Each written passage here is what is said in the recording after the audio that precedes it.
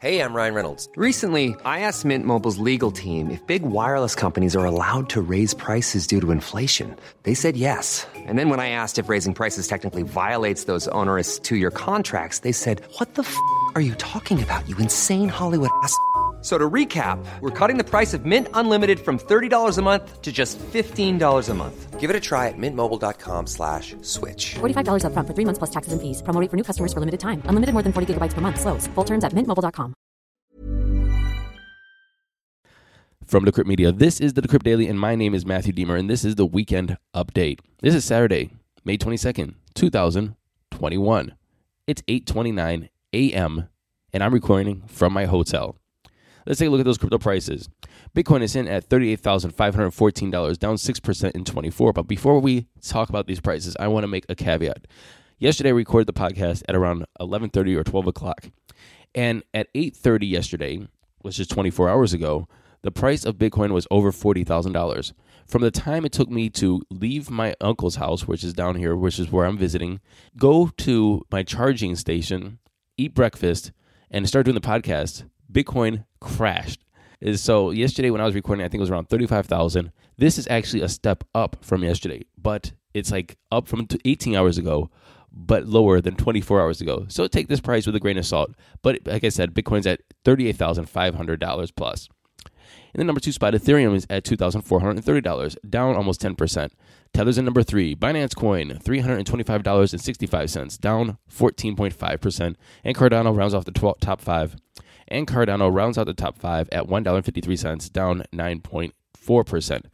Rounding out the top 10, we have Doge, XRP, Polkadot, Internet Computer, and USDC.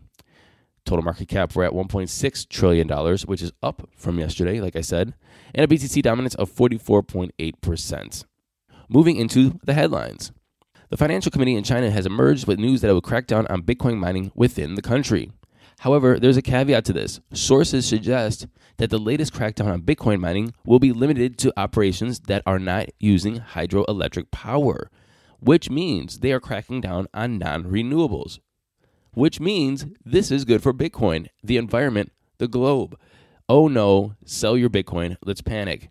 I do want to say that one thing, and this actually goes into my next news item, is that this is something that you'll see in newer people in the space. And if you're a newer person in the space, this is not a derogatory comment. It's that there's ebbs and flows of the market. There's FUD that continuously comes out, but it doesn't change Bitcoin. Bitcoin cannot be banned by a government. It will always be there. Yes, they can shut down the mining, which is almost also a good thing. Let's get some more mining out of China and make sure it's more distributed around the world. And the United States is making a lot of moves to set up more mining in the United States. Well, I mean, not the government, but people are moving to the United States to set up more mining facilities. So this is actually probably a good thing. Let's get some of the hash rate distributed a little more evenly. And why I said this goes into the next news item, Vitalik Buterin says that crypto will build an immune system to Elon Musk. Vitalik Buterin, of course, being the founder of Ethereum, he said this, and quote, Elon Musk tweeting is something that the crypto space has only been introduced to for the first time literally last year and this year. I think it's reasonable to expect a bit of craziness, but I do think that the markets will learn. Elon is not going to have this influence forever. And he continues to say that crypto will, in quote, build up an immune system over time, end quote. So this is what I'm saying. The crypto space, the industry will build an immunity to Elon Musk. And it is because we've seen this before. Warren Buffett would move the market. Jamie Dimon would move the market. And they don't move the market anymore. We don't care about Bill Gates or Warren Buffett or Jamie Dimon. Elon Musk is just a new face, somebody that, is revered in the tech industry, making a lot of progress with his companies, but it'll fade. It will definitely fade. And I say that with the China FUD as well, because you know who's not selling because of China FUD? People who've been through 2017. You know who's not selling by exchange FUD? People who saw Mt. Gox. So what you're seeing is people understanding and evolving and becoming more mature in the space over time. And so if you are new to the space, you are going to have a reaction to this stuff because you're unsure about this news and how it's going to affect the crypto space. But people who have been through this, the Mt. Gox thing, people who had learned from that didn't keep their money on exchanges. So when exchanges went down, their money wasn't there. Their cryptocurrency wasn't there, or their US dollars or their Tether or whatever. And they learned from that. So 2017, any kind of exchange FUD, they were okay.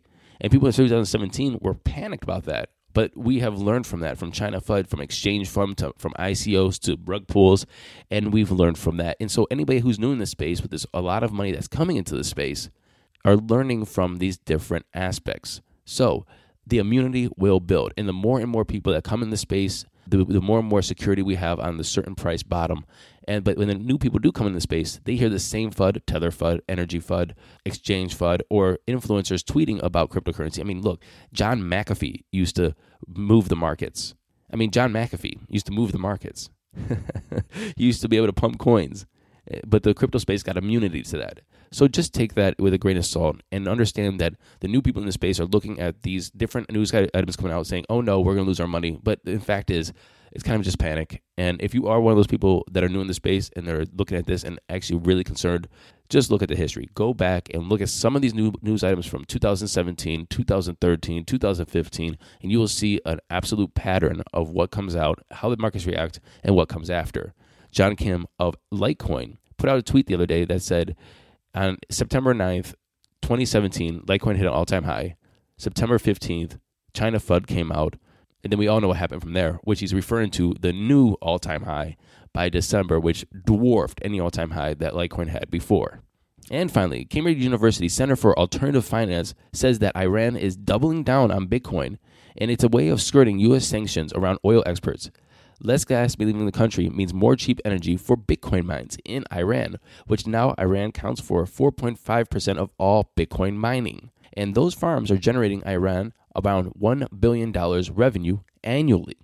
And that's in comparison to 7% of Bitcoin mining that's in the United States. And remember, about 75% of Bitcoin mining is in China. And remember, that's what I said in the beginning. China closing down mining facilities is probably in the long term a good thing. It's going to distribute the hash rate more evenly across the globe. And if they want to set up in China, they're going to have to use renewables, which is good for the environment. But more people are going to go to places where this is probably a little more established, and they're going to start mining there. And you're going to see mining hash rate start popping up in different places all across the globe, taking that hash rate from China. It is definitely, I think, a net positive.